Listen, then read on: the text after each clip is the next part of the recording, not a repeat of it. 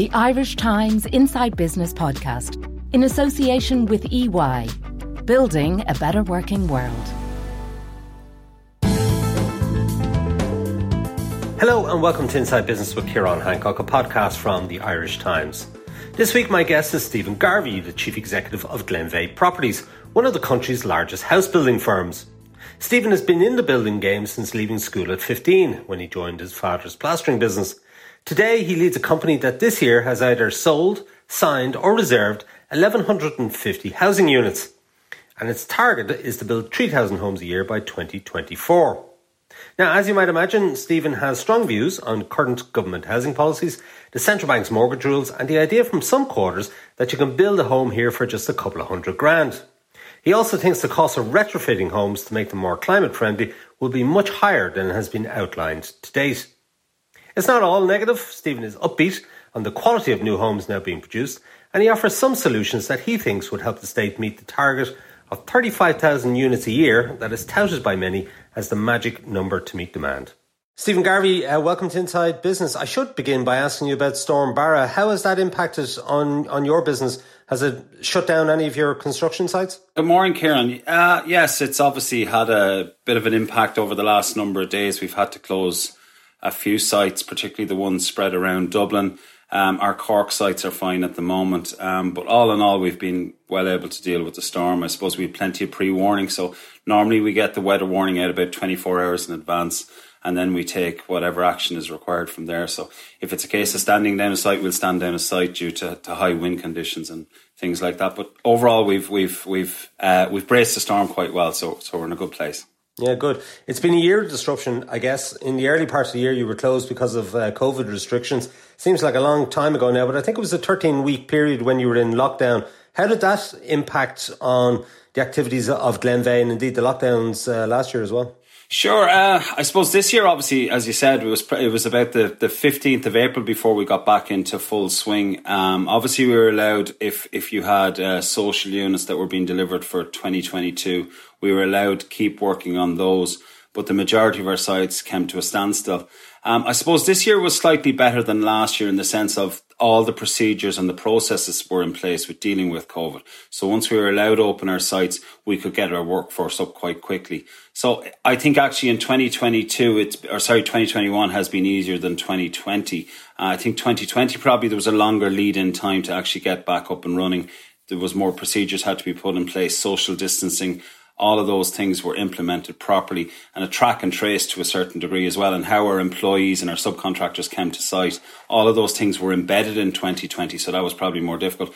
2021, I think you've seen that by the construction industry. Output is probably going to stay the same, even though the restrictions have gone on longer. So I think the industry adapted quite well to those restrictions.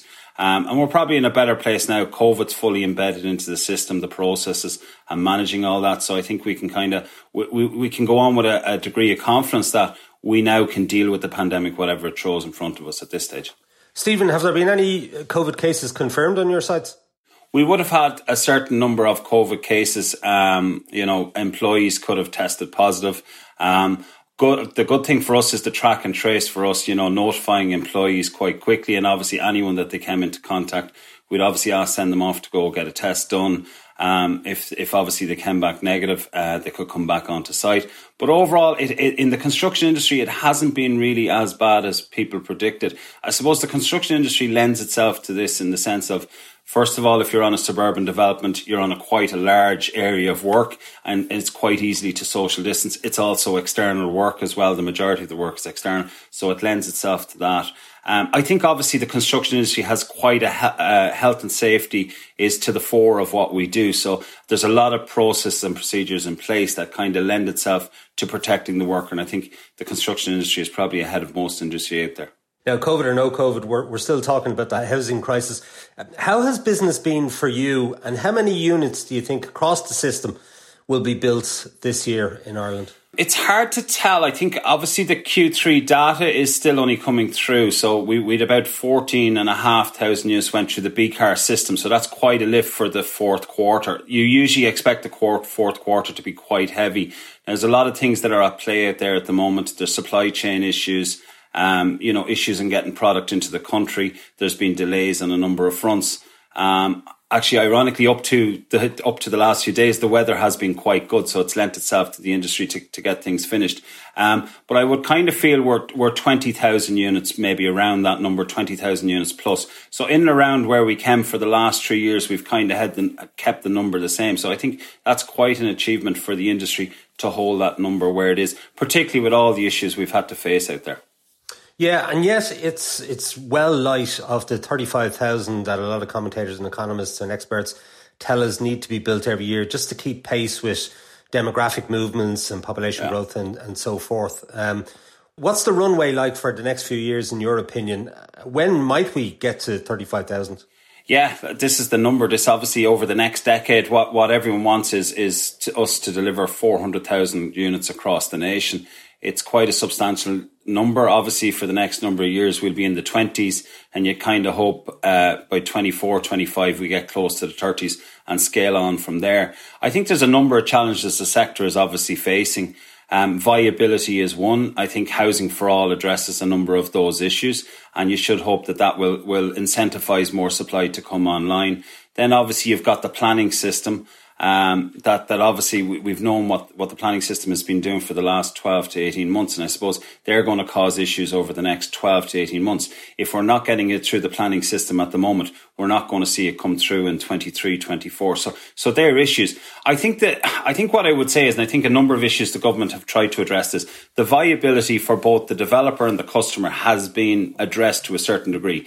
The likes of shared equity will help obviously address the macro-prudential rules out there. So the buyer can bridge the gap in the sense of the product that we have to build and the cost that we have to build it at, and the customer being able to get access or enough of access to credit. That's one good thing. I think cost rental, and we've been to the fore delivering cost rental in 2021. This is an initiative that's going to be rolled out of government. Very much, I would see this as a game changer for the rental market, because you have two elements of what's happening out there. You have an exodus of the mom and pop landlord, which is the biggest cohort of landlord in the system. You know, there's up to 350,000 units there that are controlled by individual landlords, and they're the biggest landlord in the country, but they're exiting the market at the rate of 5,000 to 6,000 units a year. We need to replace them some way.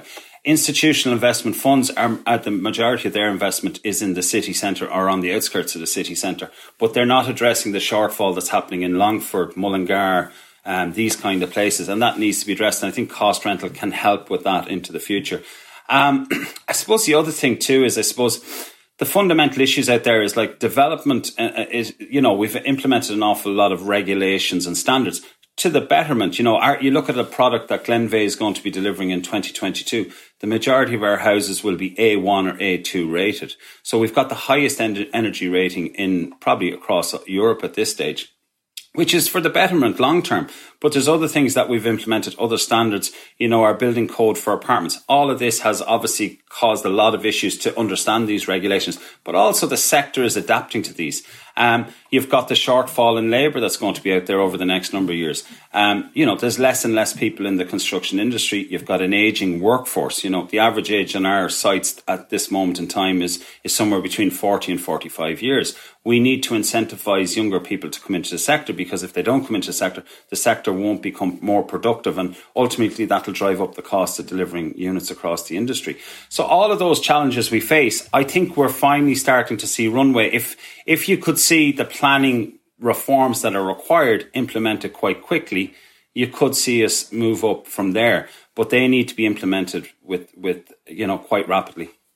Yeah, now we did have a fast track system, the Strategic Housing Development System, whereby local authorities were essentially bypassed, and a developer building 100 or more units could go straight to An Bord Pleanála for permission. But we know that became mired in legal wrangles. A lot of judicial reviews on big sites, controversial sites, were taken. So what changes could be made to the planning system? That's been done away with now. That's coming to an end, that fast track planning system. So what changes would you like to see that could maybe loosen up the planning system? I think you have to look at the planning as a whole. What exactly does the planning system work from one end of it to the other? And I think I look at a number of things, and we've implemented a lot of change over the last number of years. Since around 2017, we've introduced the NPF, the National Planning Framework, and that aligns where population growth will be till 2040. What that has then done has given population targets for each local authority. So say the likes of Galway today is delivering somewhere between 700 and 800 homes a year. But by 2040, Galway has to be delivering 2,800 units. Well, the biggest issue I have at the moment is when I see the likes of these the likes of these targets is there needs to be a transition to these targets. Galway doesn't have the infrastructure. It doesn't have the water. It doesn't have the sewage. It doesn't have the roads. And if all of those aren't aligned, we can't go down and build houses in those jurisdictions. The other thing too is it needs to be aligned with domestic growth and where companies are going to invest their money and where they're going to put their employees, because the people can only follow the jobs, and then obviously the housing needs to be aligned with all of that. I suppose the frustration I have is we've implemented a policy, but there's no proper transition. And then what this has caused is every single development plan has now been pulled in to incorporate this. And this then brings uncertainty. And I suppose I describe it to some people like this. You're driving down the motorway. You've got the sat-nav on in your car and you've got the sat-nav on in your phone. One is telling you go left and one is telling you go straight on. The uncertainty of knowing what we're doing is causing issues. So that's the first thing I would reform. I think there needs to be a lot looked at. If we're going to the new system from SHD to LSRD, I think the reforms need to be the timelines, how quickly we can get into the system, what are the main hurdles that we need to hit, and then obviously the appeals date, and that we can address what appeals are going to be out there. And I suppose ultimately you're seeing some spurious claims going through judicial review, claims for various aspects. We kind of need to reform this, because if we're going to keep doing this, we're going to be on Groundhog Day where we keep going through this again and again and again. And ultimately, this is just going to keep the entire system down. There's going to be no delivery of housing out there that is basically required for first-time buyers and also affordable accommodation, because they're going to be the two issues. If planning doesn't reform, we can't address this. Like, I kind of always look at the system in this practical. If you can't plan it, you definitely can't build it. So we need to address the front end of the system first and get that all properly working. Then we can actually say, right, if the planning system is fit for purpose, then guys, how can you build a product that's needed in the system? What are the drawbacks there? What's holding you back in not being able to deliver? I think if you do that, you can give us some certainty. Then we can plan better. Like, I look at a simple example. Some of our sites here are taking somewhere between 4 and 5 years from the day they come into the business to the day we can build homes in. 4 to 5 years. Once we get on the site and if we can implement utilities and roads and services, after that 16 weeks we can turn a product around to give to a customer. But it's taking us 5 years to be able to do that. That's too long. Sure. I suppose there is a balancing act here, isn't there? Because local democracy has to come into play as well. And a lot of those people taking the judicial reviews will argue that the plans that are being proposed by the developers are simply out of scale, they're oversized, they're in the wrong place, all of that, and that they have a right to make that challenge and to have their voice heard. Absolutely, but a lot of the grounds that are against appeal sometimes are against the Act itself, SHD, the actual Act itself, and what developers are allowed to go in for. I think the biggest thing is that, like, we implement national standards. We've introduced different standards for height, etc., etc. If they're national standards, we have to align ourselves to national standards. And I think that's the frustration. Which code of practice do we operate under? And I think that's the frustration for a lot of people. And I know there's been a lot of claims against, high-rise developments and developments of scale. But if we know what it says that you can go in for, that's what we should be allowed to do. I think it's when you go beyond that, absolutely, there's an uncertainty there, who's right and who's wrong. Is policy being made on the hoof somewhat? I mean, the height restrictions, for example, just came in very quickly. And we had the fast-track planning situation come in, the strategic housing development legislation come in, again, pretty quickly. And now Absolutely. It's gone. It's gone in a very short space of time. Yes. And we've had all sorts of regulations around apartments as well that have come and gone. There's a lot of policy has been made over the past decade, let's say, and some of it contradicts earlier policy initiatives. It could be very confusing. As one of the largest developers in the country, we see this frustration day in, day out. Very much the policy that could be set today could be changed 12, 24 months down the road. If you only look at the city development plan that's just out at the moment, they're on about removing that there has to be 40% of all units have to be built to sell units. And they want to reduce the height caps to bring everything down to somewhere around 6 stories on an average basis. And they want 50% of a dual aspect. These were all the things that we tried to reform to make it more viable to deliver apartments. And we're just ripping it all up again and starting it. And the uncertainty of that just creates, to a degree, chaos. So I kind of think we need to, and you look at it this way, and I kind of just scratched my head. I remember one institutional investor was with me one day and we were bringing them around, showing them. So we brought them in the city and got on the Lewis line in Stephen's Green and went out to Dundrum. And in Stephen's Green, you're leaving 3 and 4 stories. Now, I know it's a protected area and all that, but you're leaving 3 and 4 stories. And arrive in Dundrum and you're arriving out at the end of the Lewis line and you're seeing 9-story buildings. And you the investor scratched their head and says, we left the more densely parted at 3 and 4 stories and I arrive out at the end of the stop and I'm at 9 stories. How does that work in this country? And I kind of think we need to address all this. Height absolutely should be in the city. And I think we've lost an opportunity. Like, you look at some of the things that are happening at the moment. If you look at the front of the River Liffey and all the buildings that we've built there, and it's a fantastic development, but we had a huge opportunity to bring those heights up to 20, 25 stories. That's where, it's the business district. It's where the most people are working. They're usually professionals. We had the opportunity to accommodate them.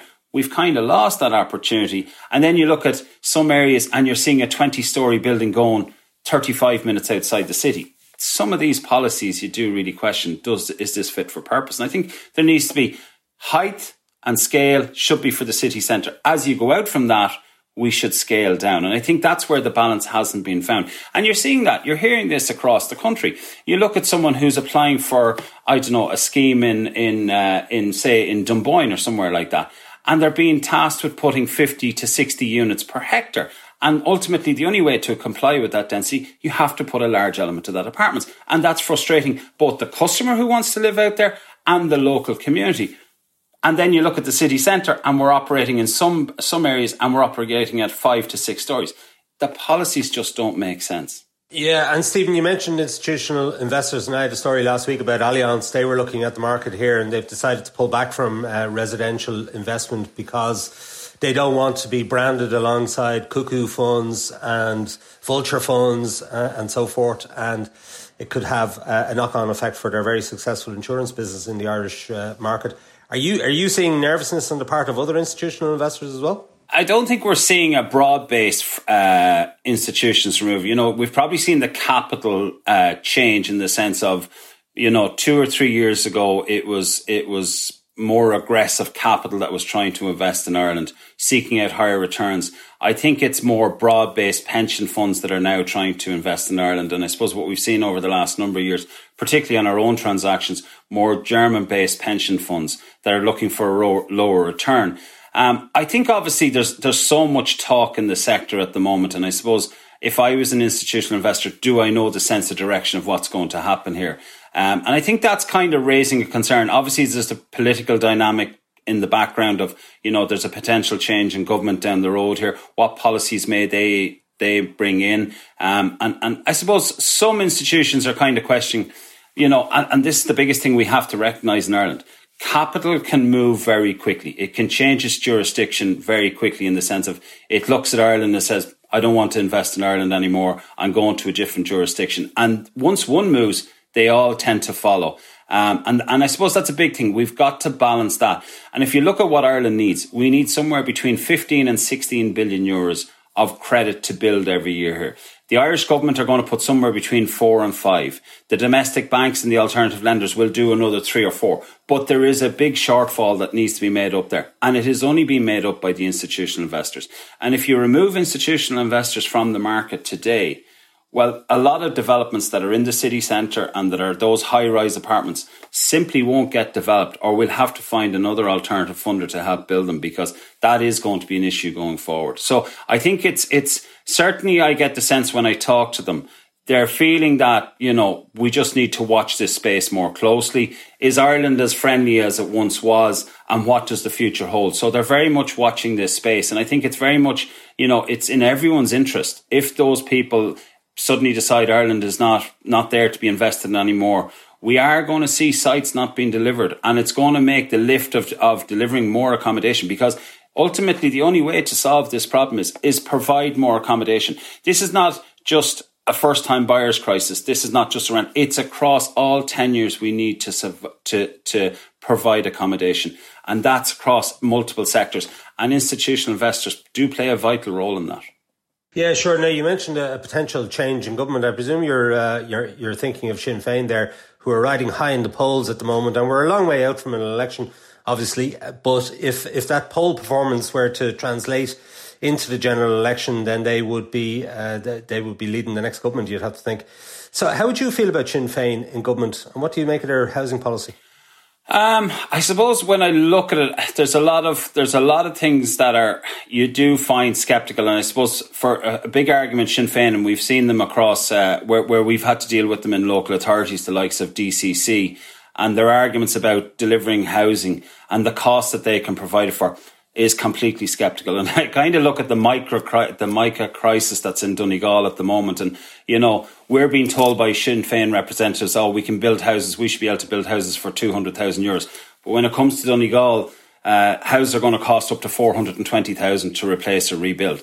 It seems sometimes a double standard for the sector. I think ultimately for us, and very much where we would feel that what we're there is, we're a provider or a producer of homes. Full stop. We're not a land speculator. Yes, we have land in the system. Land, as I just said, takes a long time to bring through the system. So I kind of think whoever comes into power ultimately has to find solutions to provide as much housing as possible. I think the current government, and what I see, has very much committed vast sums of capital now to provide social, affordable housing as well as cost rental. The effects of that won't be seen for the next 2 to 3 years, because simply housing is a slow process to deliver. From the day you plan it to the day you deliver, you won't see results for the next 2 to 3 years. I think ultimately someone needs to find a solution. I think what might happen is, how bad will it be when Sinn Féin, if they did come to power, how bad will it look, and what kind of reforms they would do. But I very much think that for our business, and you look at what we deliver across the board, the average sale price or below sale price for us is $350,000. We are very much at that affordable end of the market, very much concentrated where the largest swathe of buyer is, and very much a national-based builder as well. We operate in multiple jurisdictions. So I think we're the solution, not the problem. I think pitting private against public is not going to solve this crisis. And I kind of think back, and I've looked at this closely myself, and how our business has evolved. And I kind of, my own dad worked in the sector to start out, and he was in construction sites in the 70s and the 80s.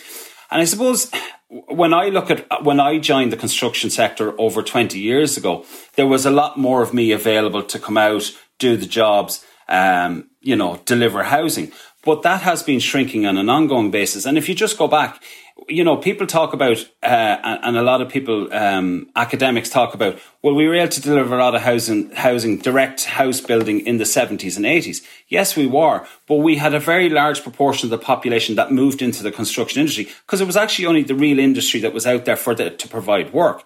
Ireland has completely changed over the last 20, 30, 40 years. We're now an extremely educated workforce. Any person who does their Leaving Cert today, goes to college, ultimately potentially ends up working for an IT company. They don't end up working out in a construction site. So the workforce has consistently been reducing. And that's what we have to recognise. The cost of building the unit today is a lot more expensive than it was 10, 15, 20 years ago. That's due to the regulation changes that we've implemented, but also the diminishing workforce that we've out there. And if you look at our wage rates across Europe, we pay one of the highest wage rates in the construction industry. We're ahead of most jurisdictions. So we've got to factor that in. And thinking that we can produce this house or this home for a much lower cost, that's simply, foolish economics.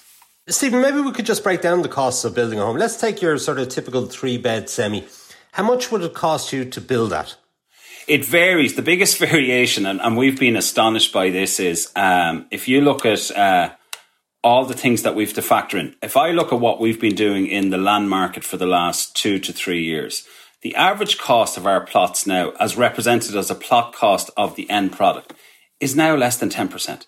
So if we're selling a home for, say, net of VAT, €300,000, the plot cost is 30,000 or less. So it's not in the land cost, and this is an argument I consistently hear, that it's the land cost of driving house prices. Absolutely not. The biggest element that we see is infrastructure. So when we go onto our sites and we have to put in our roads and our utilities, our infrastructure costs can cost anything from 250,000 an acre up to 500,000 euros an acre. And this is where we have to bring in infrastructure. The likes of Irish Water have to upgrade sewage treatment plants, have to upgrade pumping stations. All of that infrastructure we have to put in place. And then I suppose there's a number of factors, like the superstructure of the unit hasn't really changed. It's all the others that are around it. Now we have to take in where the normal rule was that we provided 10% Part 5. Into the future now, we're going to have to provide 20% Part 5. So ultimately that has no land cost, and it contributes about a 7.5% margin is all that we're entitled to making it.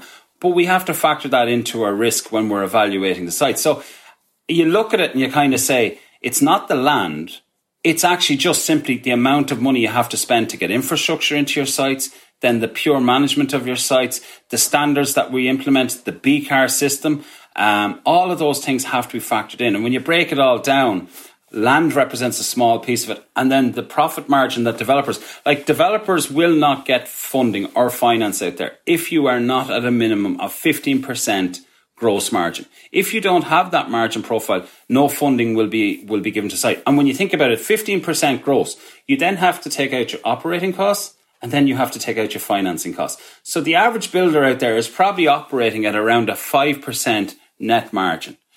And they have to take all this risk. And if you look at CPI just for the last 12 months, what that has done out there, CPI has probably moved at somewhere between 6 and 10% for the industry.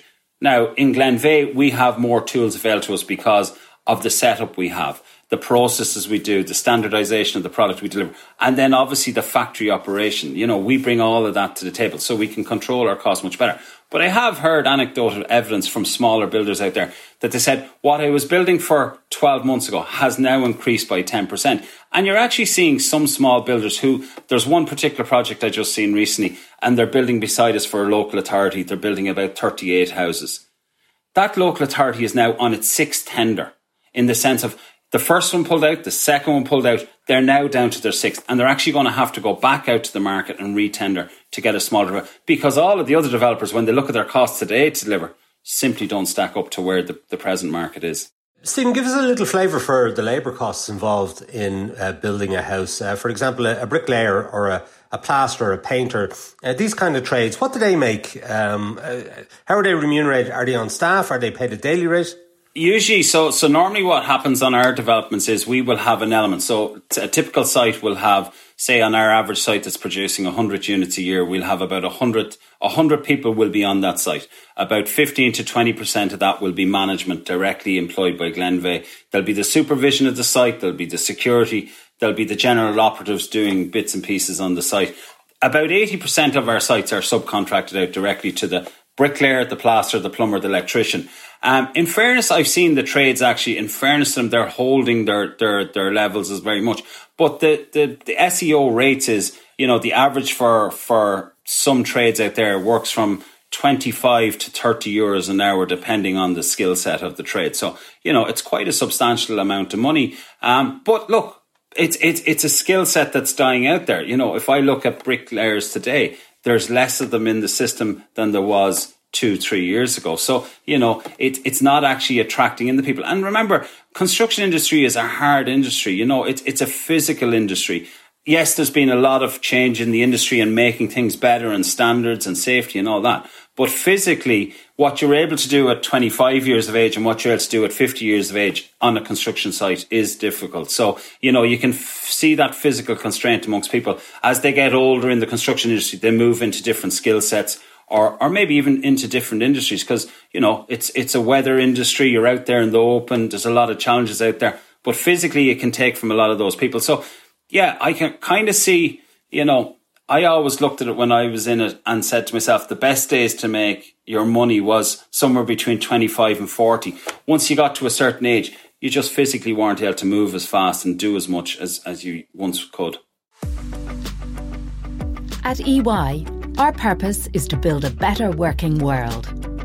As one of Ireland's leading professional services firms, our exceptional people are at the centre of everything we do. We deploy technology at speed and innovation at scale to deliver exceptional solutions for our clients, enabling them to transform and grow. To find out more, visit ey.com.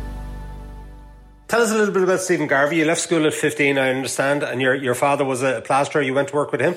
I did, yeah. So I suppose I was one of these early school leavers. I was kind of got to the age of 15, kind of wanted to get out there in the open and wanted to take on a challenge. My dad was extremely annoyed with me that I left school early.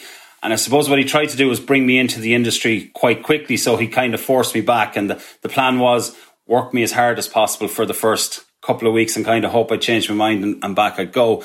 I suppose the industry was just kind of coming out of that kind of dormant day of the 80s. House building was picking up in the early 90s. My dad had a very small contracting business.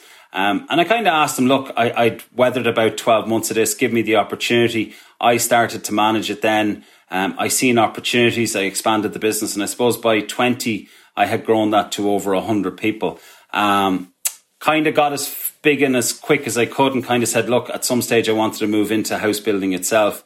So I took the opportunity in about 2003. We went out, myself and another partner went out and bought some sites. We built small number of houses, kind of turned it really quickly, buy 10, build them, move on to the next one. And I suppose that was the opportunities out there. I suppose when I look at the sector today, actually at that point in time, I could enter the sector and I got the opportunity. When I look at today, there's minimal opportunity for the next generation to move in because things are now a lot more complicated. Sites are much bigger. The regulations much greater. So for a guy that wants to get up and build 10 or 15 houses today, it's a lot more difficult than it was 20 years ago. I suppose what the ironic thing was, we kind of noticed that things were changing in 2006, that you could see. I kind of remember giving the keys to a customer and they were a newly qualified civil servant. They'd been in the job 12 months and they got a mortgage for nearly 10 times their salary. And I kind of said to myself, this doesn't feel right. And I suppose that was the issue. Then you were kind of seeing a lot of build to rent and you seen land prices kind of, there were exorbitant land prices.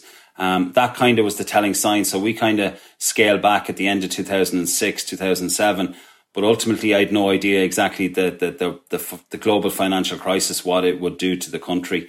I suppose realised pretty much early in 2008 how bad this would be and did our best to get out of that. And I suppose from there, we managed our book down quite quickly. We cleared off our debts. But I remember in 2012, and I was trying to raise capital on the ground, and there was no one interested in funding house building in Ireland. So the only options were to go to international, and I suppose that's how ultimately teamed up with Oaktree. And that led to the formation of Glenveagh, which you're running today.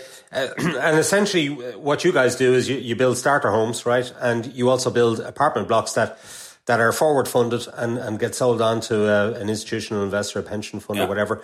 I'm living close to one in Dundrum that you did there a little while back. And those kind of things, it looks a very smart project, by the way. And those kind of developments where they're sold on to an institutional investor or a pension fund, it creates a bit of frustration locally, I think, with people who think they see it being built, they see it coming out of the ground, they think, well, this is my opportunity to get on the property ladder. And then suddenly, bang, it's gone as a job lot to a pension fund and it's been rented to the local authority. Do you understand that kind of frustration? I do, and I see it every day. I suppose I seen it. We actually had another development that was very similar to Dundrum, which was Marina Village, and a typical example of that was, and I suppose it shows what developers are. Remember, we're a public company. We have public capital behind us. We've an equity base of almost 800 million euros. So we have the resources behind us. But an apartment development, a minimum amount of money you have to spend to get an apartment development complete is somewhere between a minimum of 30 million euros and can be all the way up to 150 million euros. So you're talking about vast swathes of capital required to deliver these. And I suppose what summarises the present market is, I remember we were below in Marina Village and beautiful development on the waterfront, high standard apartments. And we tried to actually sell these to the private market. And the two things that came very quickly and dawning on us was, ultimately, the private customer was there and wanted to buy them. but getting to the access to the credit that was required, they simply couldn't get that.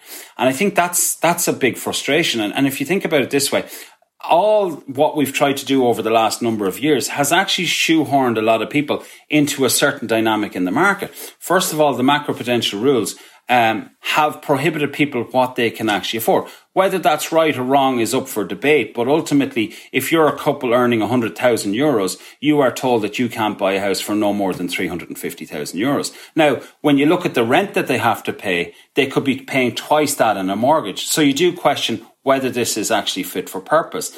And I suppose for me, when I seen it, I heard a lot of the people that actually came down to actually buy a unit, and they'd say, look, I want to sell my house and I want to trade down, but I can't go to a bank to get a bridging loan. They simply won't give it. And we actually had a lot of requests into the business here. Was there any way that Glenveagh could provide the finance? Now, that was simply a space we couldn't go into. But you can actually see the frustrations out there. And you can see it on the other side. You see the frustrations then with locals when they see these buildings being built and they're being sold to institutional pension funds. But ultimately, if that institutional pension fund wasn't here, you wouldn't be building this. So you kind of question, which is it? What do we do? And I think that's the frustration of, first of all, does the public understand what the issues are out there? But what is driving this behind the scenes? And I think there's a number of elements that are causing a lot of issues that should be reformed to streamline the delivery of housing moving forward. Well, can I ask you about that, Stephen? Because the apartment development in Dundrum, I think Herbert Hill is the name of it. Correct me if I'm wrong. Yes. When did you buy that site? We bought that site in 2000 and I think it was 2016 we bought it, and it went in with the business that when it floated at IPO. Right, okay. And it took us, just to give you an example of this, Kieran, I think that site took us almost 2.5 to 3 years to get planning on that site. But when you bought that site, was it your intention to build apartments and sell them individually? Yeah. That was the model that we actually modeled that site on, was to buy that site and sell it to private customers. And just to give an example of bank finance and what's out there in the market, and this was before we were a public company.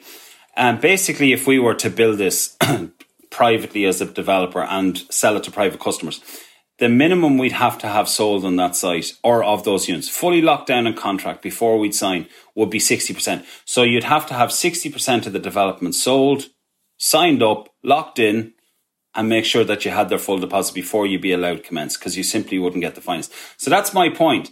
There is no facility out there to deliver those apartments to the private customer. Now, Glenveagh probably has more tools available, but as I was giving you the example of Marina Village, we built the product, we offered it to the private market, but the private market simply couldn't get the access to credit to buy those units. But Stephen, I'm just wondering when that realisation dawned on you. When you bought the site and you had intended to sell them individually, presumably you felt that the economics were going to stack up? Very much, I suppose. We had modelled out what the customer could get, how much they could afford. And it kind of, when you did the comparison of product that was in the local market, all of that tallied up what we thought we would get. Ultimately, I suppose the change in the macroprudential rules had really embedded into the market. They couldn't get customers. I think what we seen, and the big thing that we kind of targeted in the Dundrum area, was very much for people who wanted to sell out of, say, an elderly couple that were living in a 4-bedroom semi-detached. Their home may be worth 500,000, 600,000, 700,000. They wanted to trade down.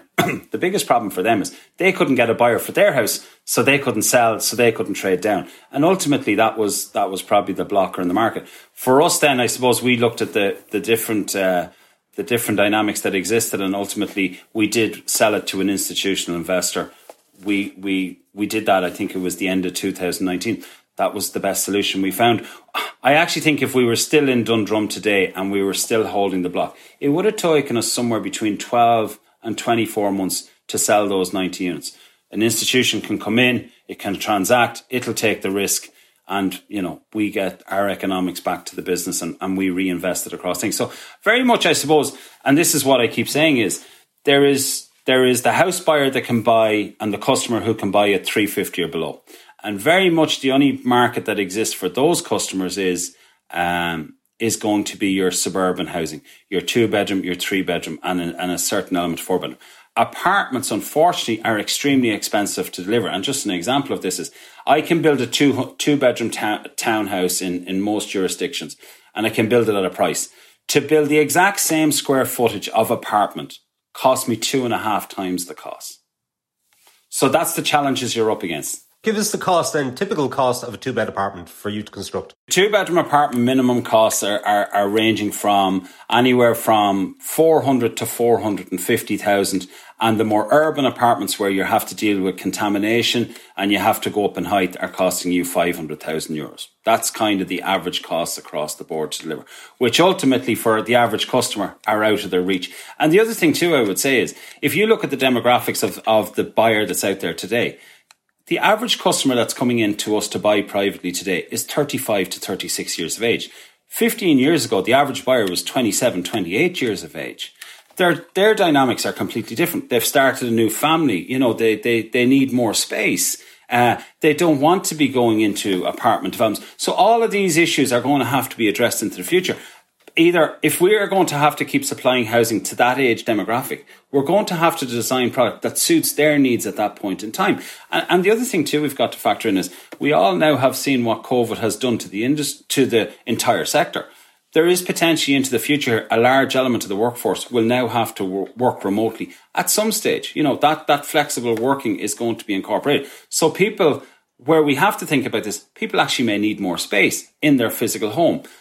And apartments provide an element of that. But if you're starting out with a family, that's a little bit more difficult. So is it the case then, in your opinion, that people in their 20s, particularly in somewhere like Dublin, they're simply going to be priced out of the market? They're not going to be able to get on the property ladder? The only way you can bridge it is there is no physical way to produce the product. You either drastically reduce the standards, which none of us want, you remove VAT, which is a large proportion of it, or you bridge the gap between what it costs to produce the product and what the customer can ultimately afford under the rules that exist. They are the three options. One of those is the only way to actually bridge the gap. This dynamic that it's land costs and it's developers' margin, it's a futile argument. If the industry was so profitable, there would be more operators in the sector, there would be more international money. They've done the numbers, they know how difficult it is, and they see the challenges. And that's, I suppose, particularly for the city centre. And it goes back to why we need institutional investors in the city centre at the moment. If they're not in there, a lot of those schemes that are presently planned or are hoping to come out of the ground over the next 2 or 3 years, they won't be delivered unless it's institutional capital. Because, as I said, there is no way that you can bridge that gap for a private customer at the moment. There is a certain cohort that can do it, but it's a very small amount of people that can do that. And I suppose for them is what actually is available for them to buy. Because a lot of these schemes, and if you think about the size and the scale of these schemes, some of these schemes can be up to 500, 600, 700 units. So if you were to try to sell that to the private market, you'd need to sign up somewhere between 400 and 450 private customers before you'd ever commence that. That's some challenge for a developer. Do you feel that property developers are unfairly demonised? I think the sector and the industry has got a very bad reputation. I think a lot of that stems back from the financial crisis and where the country was. And I can understand people's frustration. I think the sector has completely moved on. If you look at how it's completely changed, in 2005, 2006, the sector was dominated by private house builders. Today, it's more institutional capital. You have the likes of ourselves and other players that are up there in the market today that are institutionally backed, that don't have heavy leverage to domestic banks. So the sector has completely changed. I think what we very much try to focus here on Glenveagh is we realise that, and I think a couple of things to the fore is, the product that we're delivering to the customer today, we're now the greenest builder in Ireland at this moment in time. Our CDP rating, we're A-. We're one of the top 17 construction companies in the world. We very much focus on the climate change agenda is out there. It is the issue for this generation. Very much the product that we produce is at the fore of that and how we're delivering that.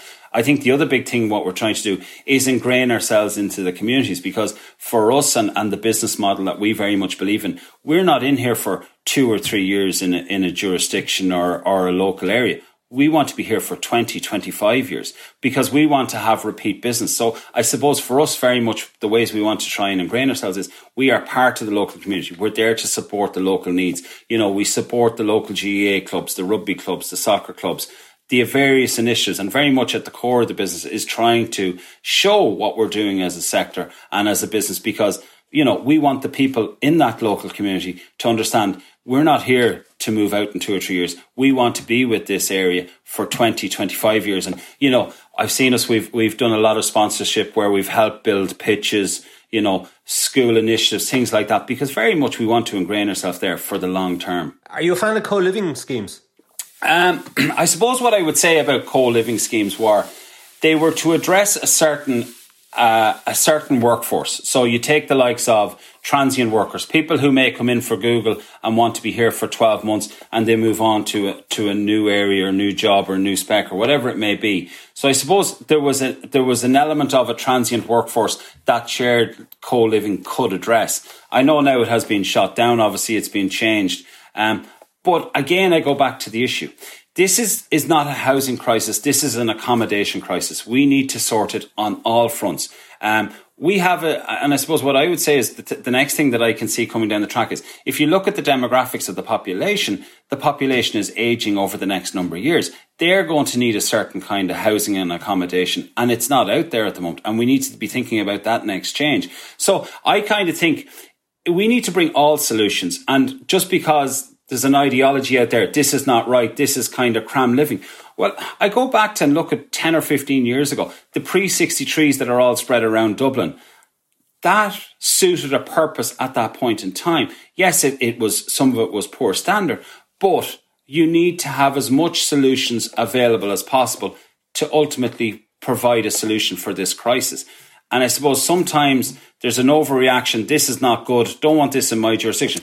If it's regulated properly and the percentage of it that's delivered is in line with the population, then it's fit for purpose and it brings a solution. It's the very same as build to rent. So long as it's not there across the board for everything, if it's there for an element of the population to support that population, it's fit for purpose. And it's the same then with private owned or housing, first time buyer product, downsizer product. So long as it's all proportioned, it's fit for purpose. It'll actually help us solve the entire crisis. You're a fan of the government's shared equity scheme, which will effectively provide a subsidy for first-time buyers to purchase homes. But there is a view out there that this will lead to price inflation. So how do we square that circle? What's your take on that? Well, here's how simply I put it, and I see it in our launches at the weekend, and I really see it on the Tuesday or Wednesday when we do a launch and we might sell 15 or 20 homes, and 5 people will ring up the sales team on the Tuesday or the Wednesday and say, I've talked to the bank, I simply can't get enough of finance. I have 10% deposit, but I don't have another 10%. I'm renting at the moment. My rent is costing me $2,000 a month. I can't bridge that gap, and unfortunately I can't buy that house. So I'm really talking it from the customer side. If you take the average industrial wage in the country, 40,000, and you multiply it by 2 for a couple, you get to 80. You go by 3.5 times, you get 280,000 euros. Put a 10% deposit on that, that's 310. The average cost of a unit to deliver in Dublin at the moment is 450,000. Average kind of cost. How is the average industrial person meant to bridge that gap? The product, as I've outlined here, can't be produced for lower costs. So this is the only way to bridge the gap. And I think the frustration that I see from a lot of customers is they could qualify, if they bought a house, say, on the average price from us at 350 euros, and they can get a 35-year mortgage, it probably costs them in mortgage repayments 1,000 euros a month or 1,100 euros a month. But if they're to rent the same product, it's now costing them 17, 18, 19, 2,000. So that's what I see the frustration. And that's just their circumstances out there. So I suppose what I would see shared equity is it's a way of bridging the frustration that has been caused by the macroprudential rules. And it is a good scheme if it gets up and running, because it will help a cohort of people to actually get into home ownership, which ultimately, if we get more people into home ownership, does provide solutions long term. So I'm very much in favour. Will it cause price inflation? I go back to the point. Viability is an issue for the sector. If it's not viable to build, the builder can't build it. And if he can't build it, ultimately the product can't be supplied to the sector. So we kind of need to balance the argument. Which is it? House prices need to be at a level to produce them, to be able to make them viable for the builder to build it, and also for the customer. So the two have to be aligned in some way. And ultimately we need to see how this balances out over the next year. the sector, and I suppose if you look at the sector at the moment, it's dealing with a lot of issues in the sense of cost price inflation. And it's not cost and price inflation that it has caused. This is broader, wider commodity-based things. The cost of imports, the Brexit and the land bridge issue, and trying to bring product in here. And then you've got shipping lines in China and Vietnam and places like that that are simply not supplying product. So all of those challenges out there have ultimately brought more costs into the sector. That's not the sector's fault. It just needs to try and navigate that more and more. So the cost of producing the product has gone up over the last 12 to 18 months. It's a funny business you're in, Stephen, isn't it? Because you're taking punts on buying land that in your heart of hearts, you must know it's going to be very difficult to deliver housing product on it that people can afford, particularly in Dublin. Maybe it's not the case outside Dublin so much, but let's just take Dublin as a prime example. You're buying land that in your heart of hearts, you must know you're going to struggle to produce products, homes on that land that people will be able to afford. It's quite some state of affairs, isn't it? I think when you look at what we try to do, and I suppose this is why we're very much focused on and why we've made key decisions in the businesses, very much what we focus on is that 350 or below market. We very much feel that that's the market that's the most viable, and that's the best one to provide affordable housing to the market. And I go back to what I say, the average cost of us buying our land today represents 10% or less of the sale price unit. So our land cost is quite minimal. I think long term, and I think this is where Ireland is probably going to change, is that if I look at all the dynamics that are out there, very much land is going to be a minimal cost of producing the product going forward. It's all about how lean your construction sector can be, how scalable can it be. And I suppose for us, very much where we've kind of focused on is it's all about manufacturing and producing a better product. And the philosophy in our business has been to embrace that really early. So I think a number of things, standardization and what product we can put on those lands, and then how we can produce that product away from the site. And if I look at just, we went into the timber frame industry 3 years ago, we looked at it and we said, this is going to be a solution for Glenveagh to provide as much housing as possible.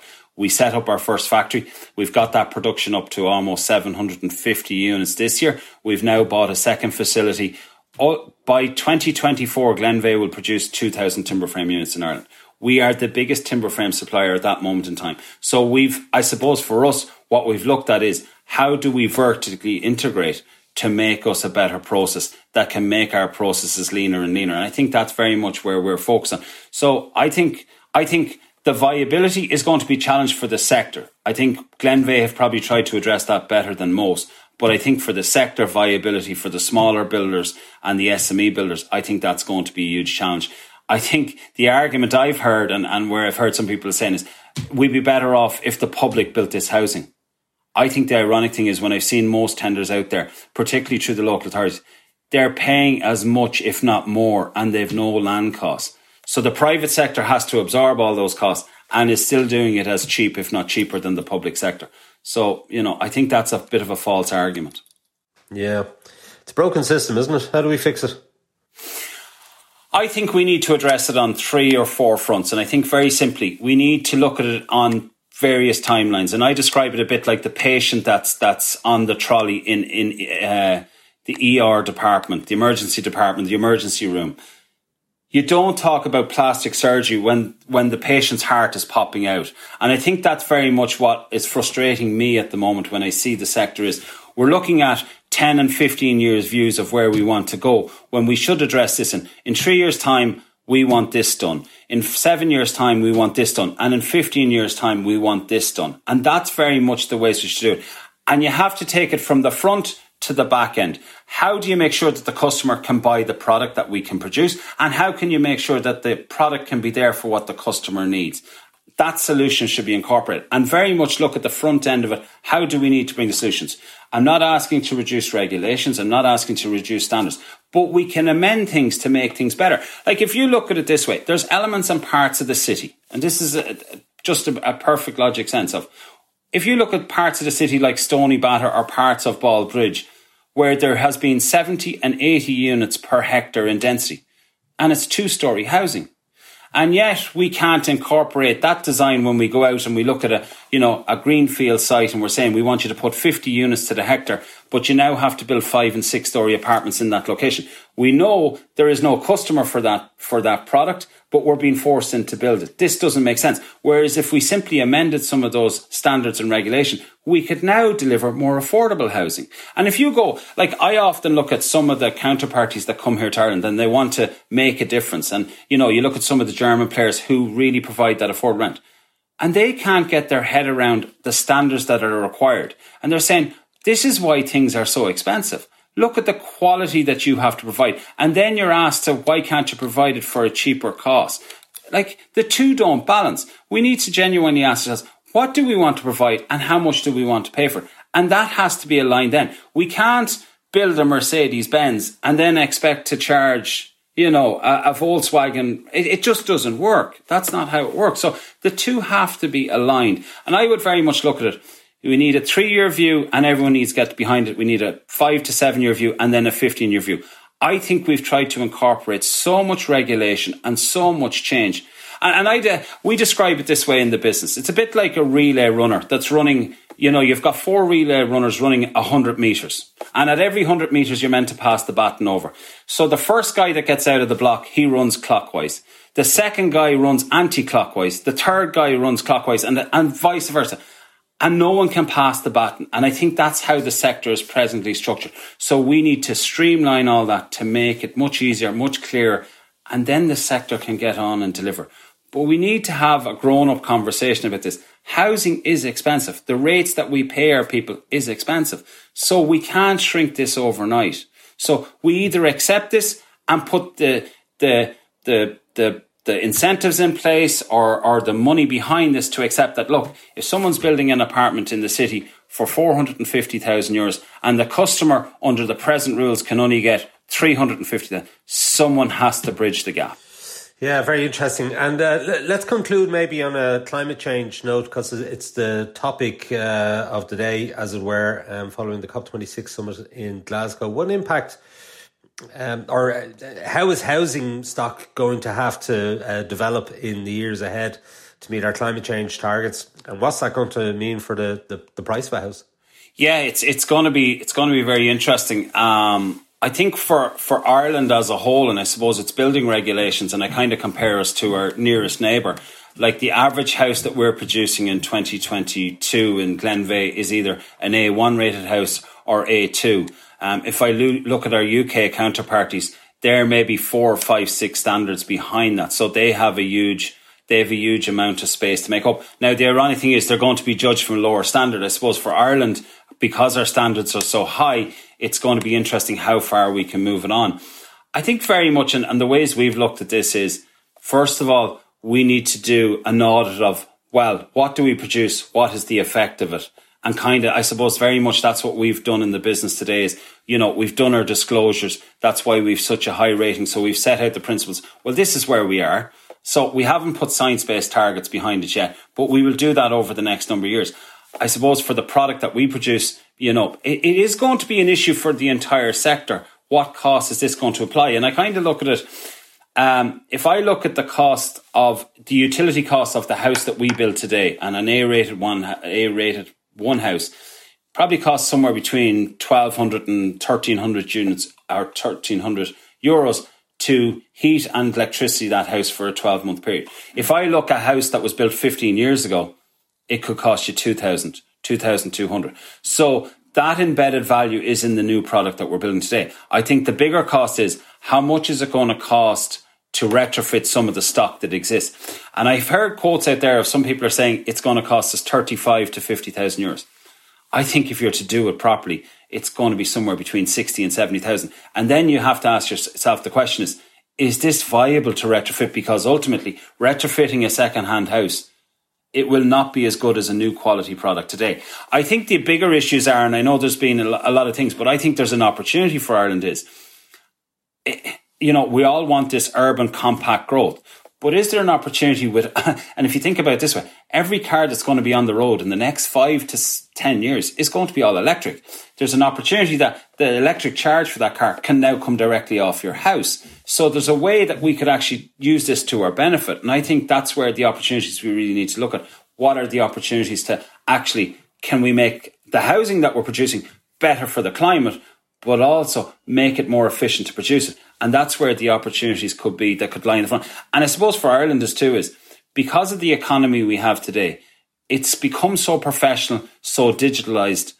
You know, our workforce can be, it doesn't all have to be in the city centre of Dublin. It can be across the board. And that's where maybe the opportunities. And we have invested a lot of money in infrastructure. We should use that infrastructure now, come to the benefit of what we want to do going forward. There is a lot of challenges. And I suppose for us, it's a global challenge now. It's not just Ireland's challenge. It's a global challenge. Stephen, that's quite shocking. Up to €70,000 to retrofit your house. I looked at one recently, and I remember I was comparing a house that we build today, a standard house that we build today, and I'd done the comparison. I got the guys to do up a costing. You change your windows, you do your insulation in your floor, your heat pump, your plumbing system. And we kind of added up all the costs of the whole thing, and we said, this is going to cost $70,000 for what we can produce on our new product today to get it up to the same standard. It's actually quite, if you think about it this way, to retrofit a second-hand house is extremely expensive. But if you're to bring it up to the same standards, and I suppose ultimately for the sector, what it'll have to accept is it simply won't get them up there. And I suppose what is the easy wins out there? Like, I know in the UK they're talking about putting in heat pumps, and, you know, Ireland has embraced, and I suppose Glenveagh, we've been operating with all heat pumps in our homes for the last 3-4 years. But in the UK now, they've very much just realised they're going to have to put in heat pumps to replace gas boilers.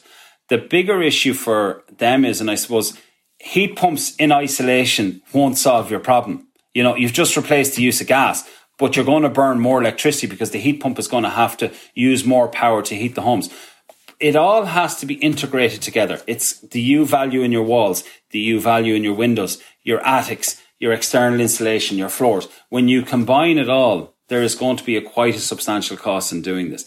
And I suppose that was interesting. I've seen a survey recently where how much is the consumer going to spend here and how much is the government going to have to commit here? I think the consumer is happy to put their hand in their pocket for 15,000, 20,000 euros. But I don't think they're going to put their hands into their pockets for 60, 70 grand. And I suppose that shows the benefits of new housing. The more people you can transition into new housing, the less of that demand will be out there in the future. Do we have the numbers in the construction industry to actually carry out all this retrofitting? Well, you've got the perfect storm. You're trying to create housing output and move it from 20,000 to 35,000. So you're doubling the sector output over a 3 or 4 year period. I think there'll be a lot of demand on that. I suppose where we could look at that is there programs that we could run? I think we really need to look at the technology that can be brought in to help that. But in the present circumstances, if we have to dedicate retrofitting 50,000 houses a year, it's going to put huge constraints in the sector. It's going to put, huge demands in the sector. Stephen Garvey, it's been a hugely interesting conversation. I want to thank you for your time and wish you luck with Glenveagh for the remainder of this year and indeed into the future. And perhaps we might get you back on Inside Business and let's see how we're getting on with that housing crisis. Stephen Garvey of Glenveagh Properties, thank you for joining Inside Business. Thanks, Kieran. Okay, that's it for this week from Inside Business. My thanks again to Stephen Garvey for joining me on the show. The show was produced by Jennifer Ryan with JJ Vernon on sound. Thanks also to our sponsor EY for its continued support. Remember, you can get the latest business news straight into your inbox by signing up to our Business Today email at irishtimes.com. And you can also follow the Irish Times business feed on Twitter, LinkedIn and Facebook each day. I'm Ciarán Hancock. Until next time, take care.